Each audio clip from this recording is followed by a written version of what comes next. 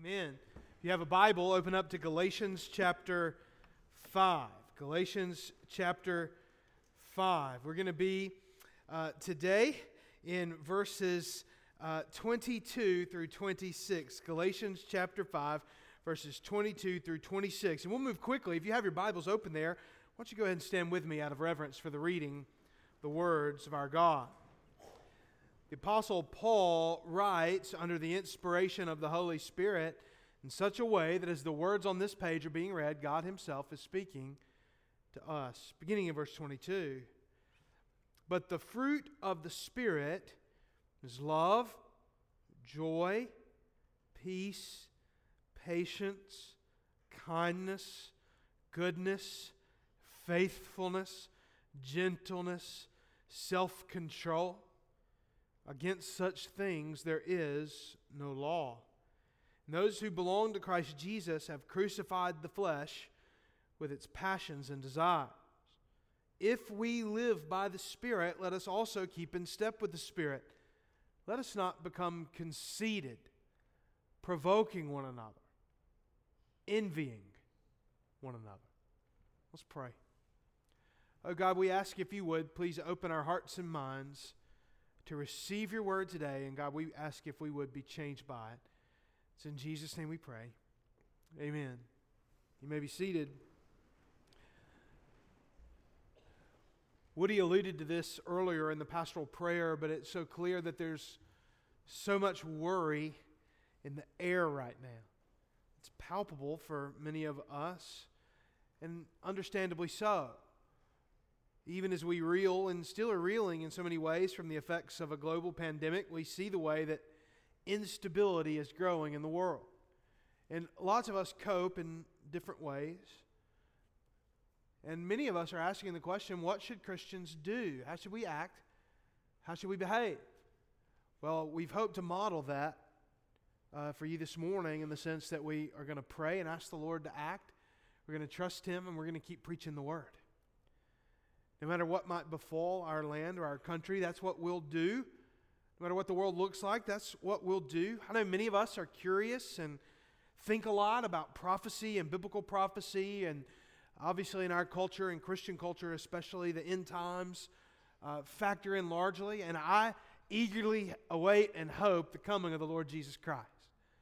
You'll hear me say all the time, Maranatha, come Lord Jesus. I'm ready for Jesus to make things right. I'm at a point right now where I sure wouldn't mind Jesus showing up when Putin's in the middle of what he's doing right now. I'd like for him to have to meet Jesus face to face like that to see who really rules the world. Someone did ask me the other day, would it be okay to pray that God just takes Vladimir Putin out, just takes him out? And this is several weeks ago and weren't really sure what would happen and wasn't sure exactly how to answer that then. And I don't know that I can answer it outside the flesh right now. But what I do think we can pray and what we can say and what we can ask the Lord to do as Christians in these moments is to do whatever it takes for justice to prevail. And ask the Lord for justice to prevail in whatever means, in whatever ways He sees fit. But many of us are thinking about these things. Thinking about the end of the world. Or at the very least, the end of the world as we know it. And how should we prepare for that? I know it's on our minds. We're all thinking some of the same things. I want you to know that we should prepare for the end of the world the same way we live if the world's going to go on for 1,000,000 years. We should live, no matter what, no matter what your prophecy charts say, we should keep in step with the Spirit of God. And I can promise you, if we will continue to do what Christians have done for thousands of years, in turmoil and trial and sadness and sickness and famine, in plague and war, the Holy Spirit will not take us where we don't need to go. The Holy Spirit won't keep us where we don't need to be. No matter what, we will keep in step with the Spirit. And it's counterintuitive to consider that these simple things, look at this list, gentleness and patience and hope and love and these things. Is that really what we ought to be about? Oh, my friends, it is. So often, is that really what God will use? Oh, yes, it is. So often I think we're so preoccupied with putting off evil works, with fighting the flesh, as we talked about last Sunday, that I'm not sure we spend enough time thinking about how to put on good works, how to have a positive approach to life with Christ and life in the Spirit. This is one of the things that legalism robs us of. It robs us of the ability to put on good works. You see, I think we know we need to fight the flesh, but sometimes I fear we miss the positive work of the Spirit in our lives. This morning, I want to focus on what we would focus on no matter what. Keeping in step with the Spirit.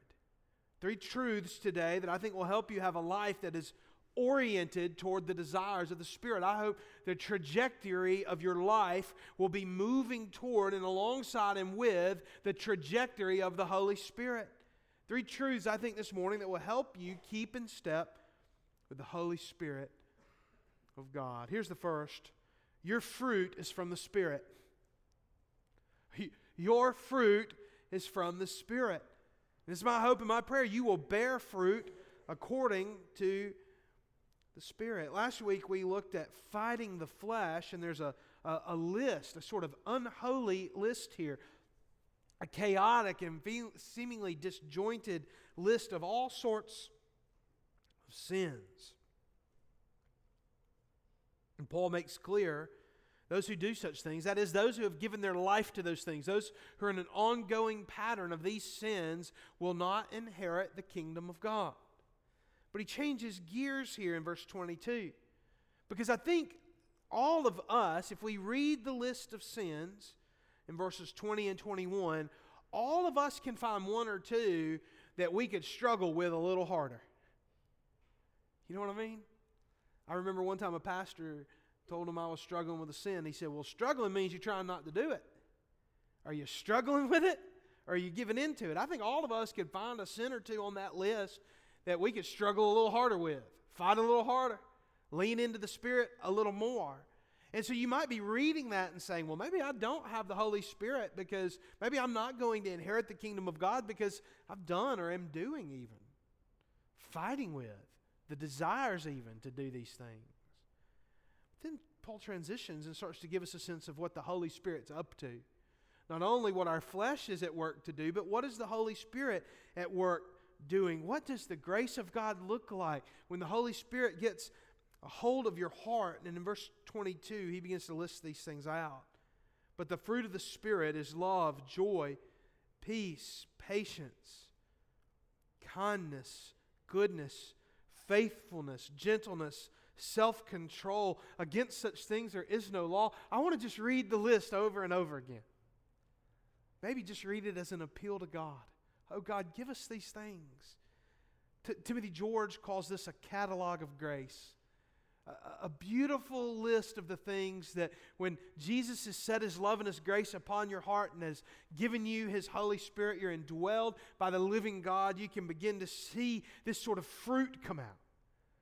And I hope you see the difference in the way these two lists are presented as well. I hope you do. Do you see how these first list, if now the works of the flesh are evident, but the fruit of the Spirit is love in her children? Do you see the difference? Do you see how it's works of the flesh? That which you do, that which you can accomplish, but it's fruit of the Spirit, that which God bears in your life, that which God produces, that which God creates an environment in which it can grow, something you bear more than it's something you do, something God's doing.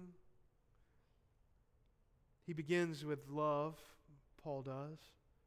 This is the summation of the whole list. Everything you see in the rest of this list, the other 8 things in addition to love that Paul lists out, are a result of, are rooted in, are a fruit of love. Love is the mother virtue. None of these things really exist unless we love first. And you can see the way that Paul from the very get-go is showing the way that the Holy Spirit births in our hearts and lives godliness, Christ-likeness. Because we know that that which defines God above any other thing is love. God is love. And we know it was God's love that sent Jesus into the world. We know it's God's love that's at the center of the gospel. In fact, I think that it's God's love that defines God's relationship with God.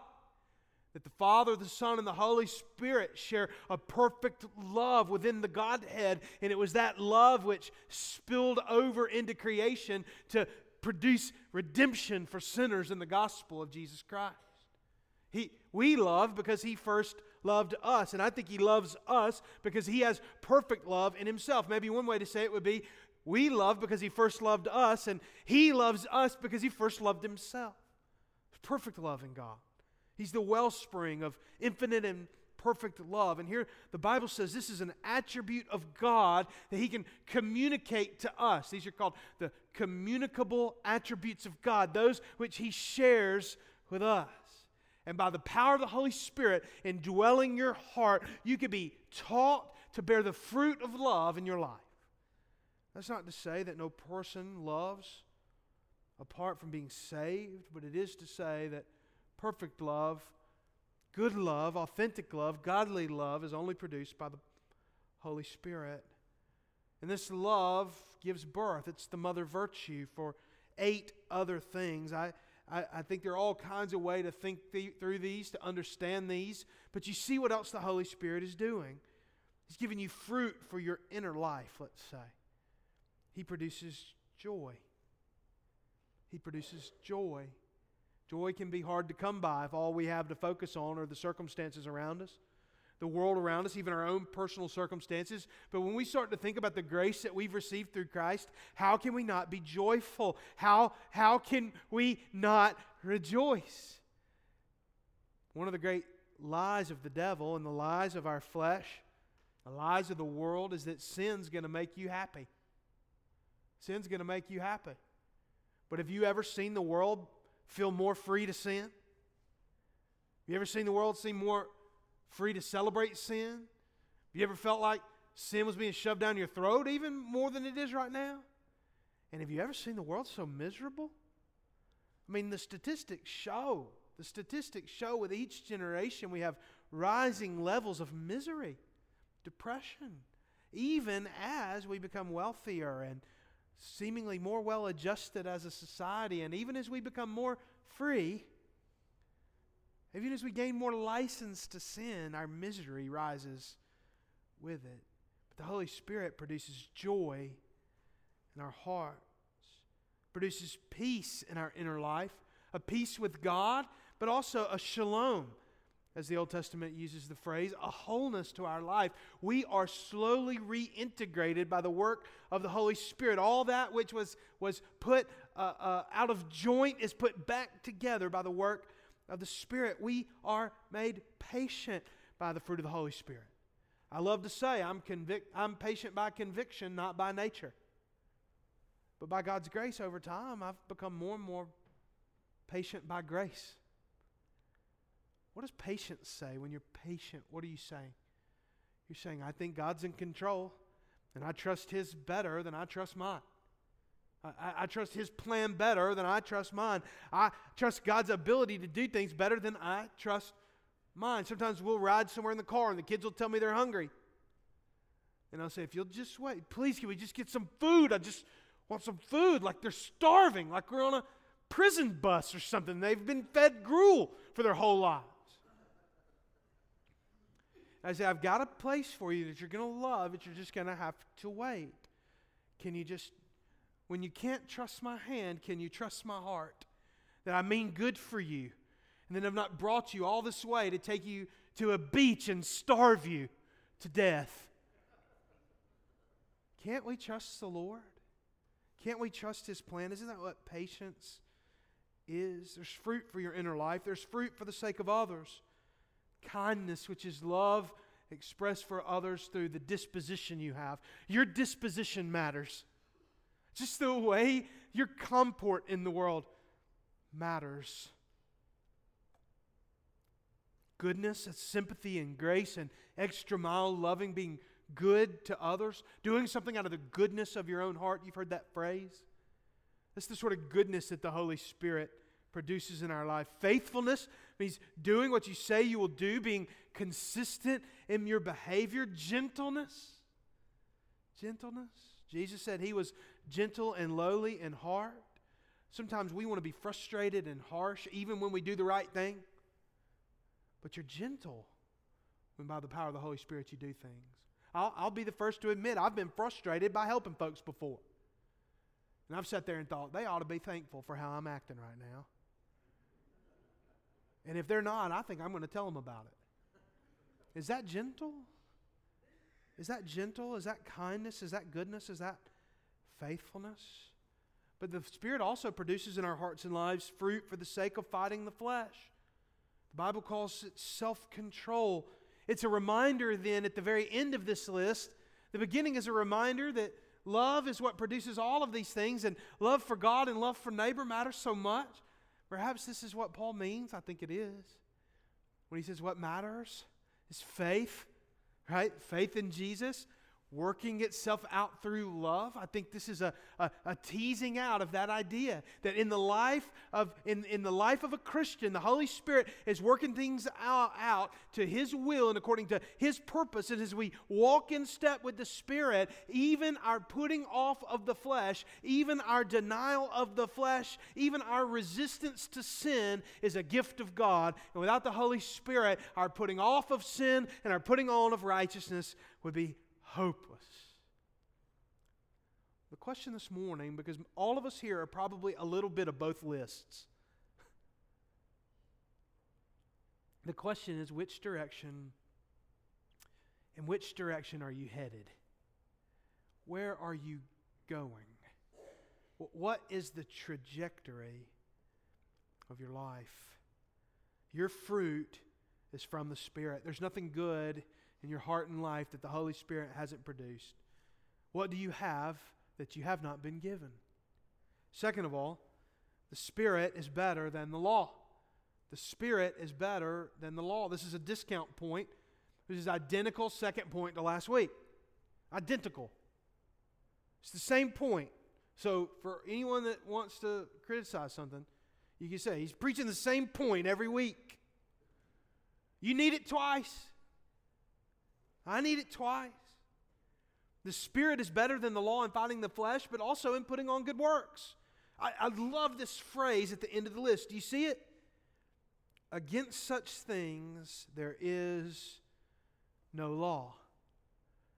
Now this is important because in a preoccupation about the law and what is and isn't good, do you see how there's a whole list of things that the Spirit does? And Paul says there's no real laws against this. That is, the law will not allow you to put on the good works that the Spirit will produce in your life. You can follow the law perfectly. You can follow the law perfectly, and it still cannot do what the Spirit can do. Even if you perfectly lived out the law, it would not produce this list of things in your life and in your heart. Not only can the law not positively produce love and its offspring, but it also cannot crucify the flesh. That's why Paul goes on here. Notice what he says. He says, and those who belong to Christ Jesus have crucified the flesh with its passions and desires.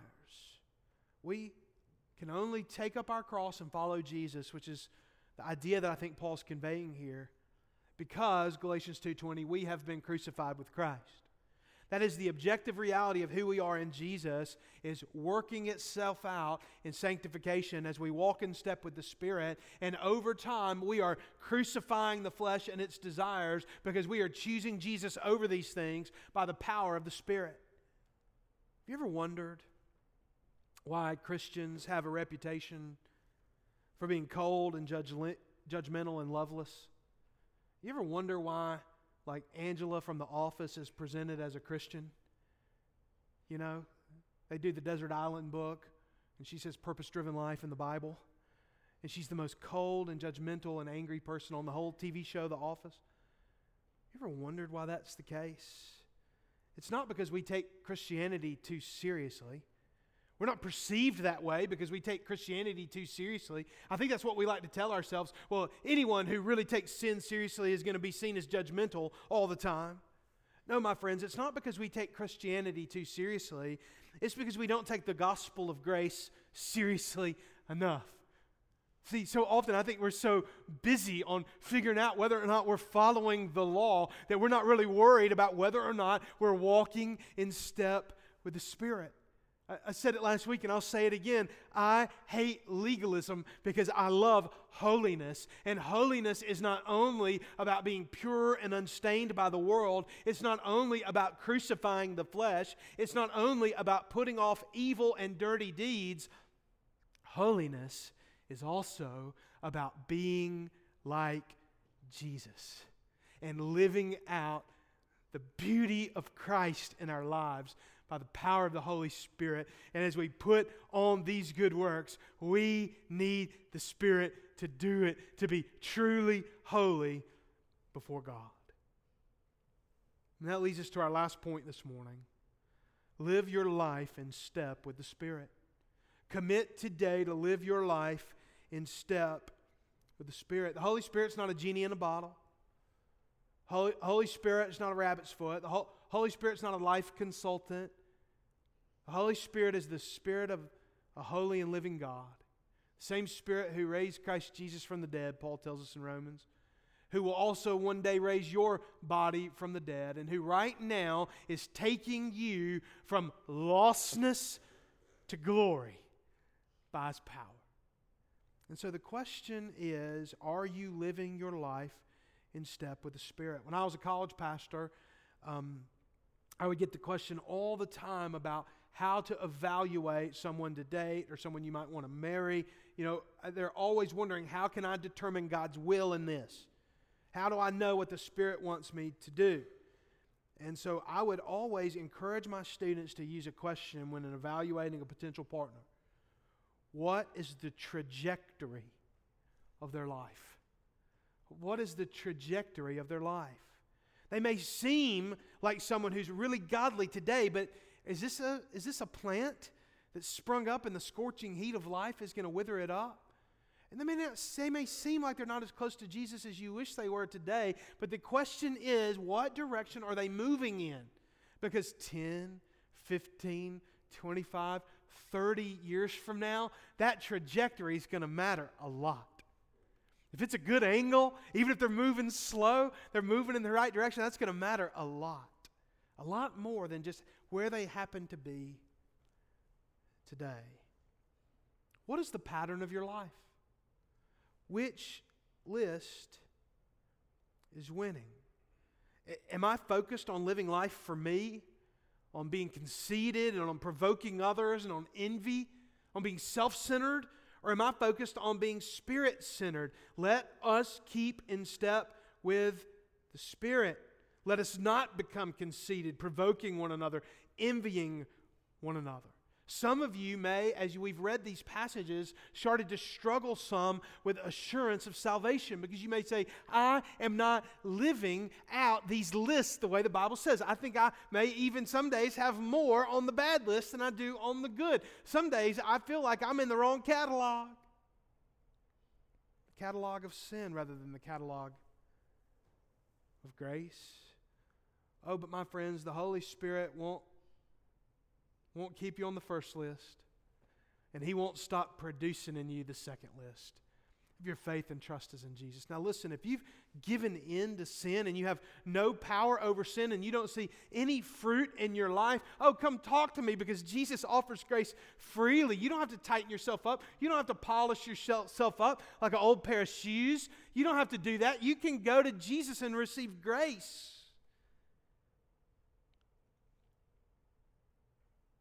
But more than likely, my friends, if you see any of this happening, anything dying on the old list and anything cropping up on the new list, and it might just be a sprout, but that's okay. And you've put your faith and trust in Jesus, or you've professed faith in Jesus, the Holy Spirit's going to finish the work He began in you. My friends, this is what we're called to. But brothers and sisters, this is what we've been called to. The world will get worse. The world will get worse, but we will still be in step with the Spirit. The world will become more sinful, but there we will be, in step with the Spirit. Christianity may become illegal one day. I don't know. It is in some places. But against being in step with the Spirit, against such things, there is no law. Our flesh will rage and sometimes win, and sin will still course through our bodies, but we will fight by the power of the Spirit to keep in step with the Spirit. The Holy Spirit will keep us. He will help us. He will comfort us. He will produce fruit in us until one day our Lord does come and get us. And finally on that day, when we see Jesus face to face, our steps will be in perfect sync with the one who loves us so. Brothers and sisters, keep in step with the Spirit until one day those footsteps lead you all the way to heaven, your perfect home, where you'll find rest for your soul and perfect holiness then and forevermore. I want to offer an invitation this morning. If you don't know Jesus, if you've never trusted Him for the first time, it would be such a joy to get to witness you turn from your sins in repentance. Turn to God in faith through Jesus today. You can do it right where you are, or I'll be waiting on you here if you want someone to talk to, someone to pray with you. What a joy it would be for us to watch you step into the kingdom of God today. Second of all, you may be a believer who needs some time to pray. You take these moments to pray. If you need someone to pray with you, I'll be here. And if you want to show your contrition and your love for Jesus in a tangible way, or you just feel led to, this altar is open for you. And finally, you may be looking for a church home. What a joy it would be for us to talk to you today about what it means for you to be a member here, First Baptist Church. After this prayer, I want to invite you to come. Let's pray together.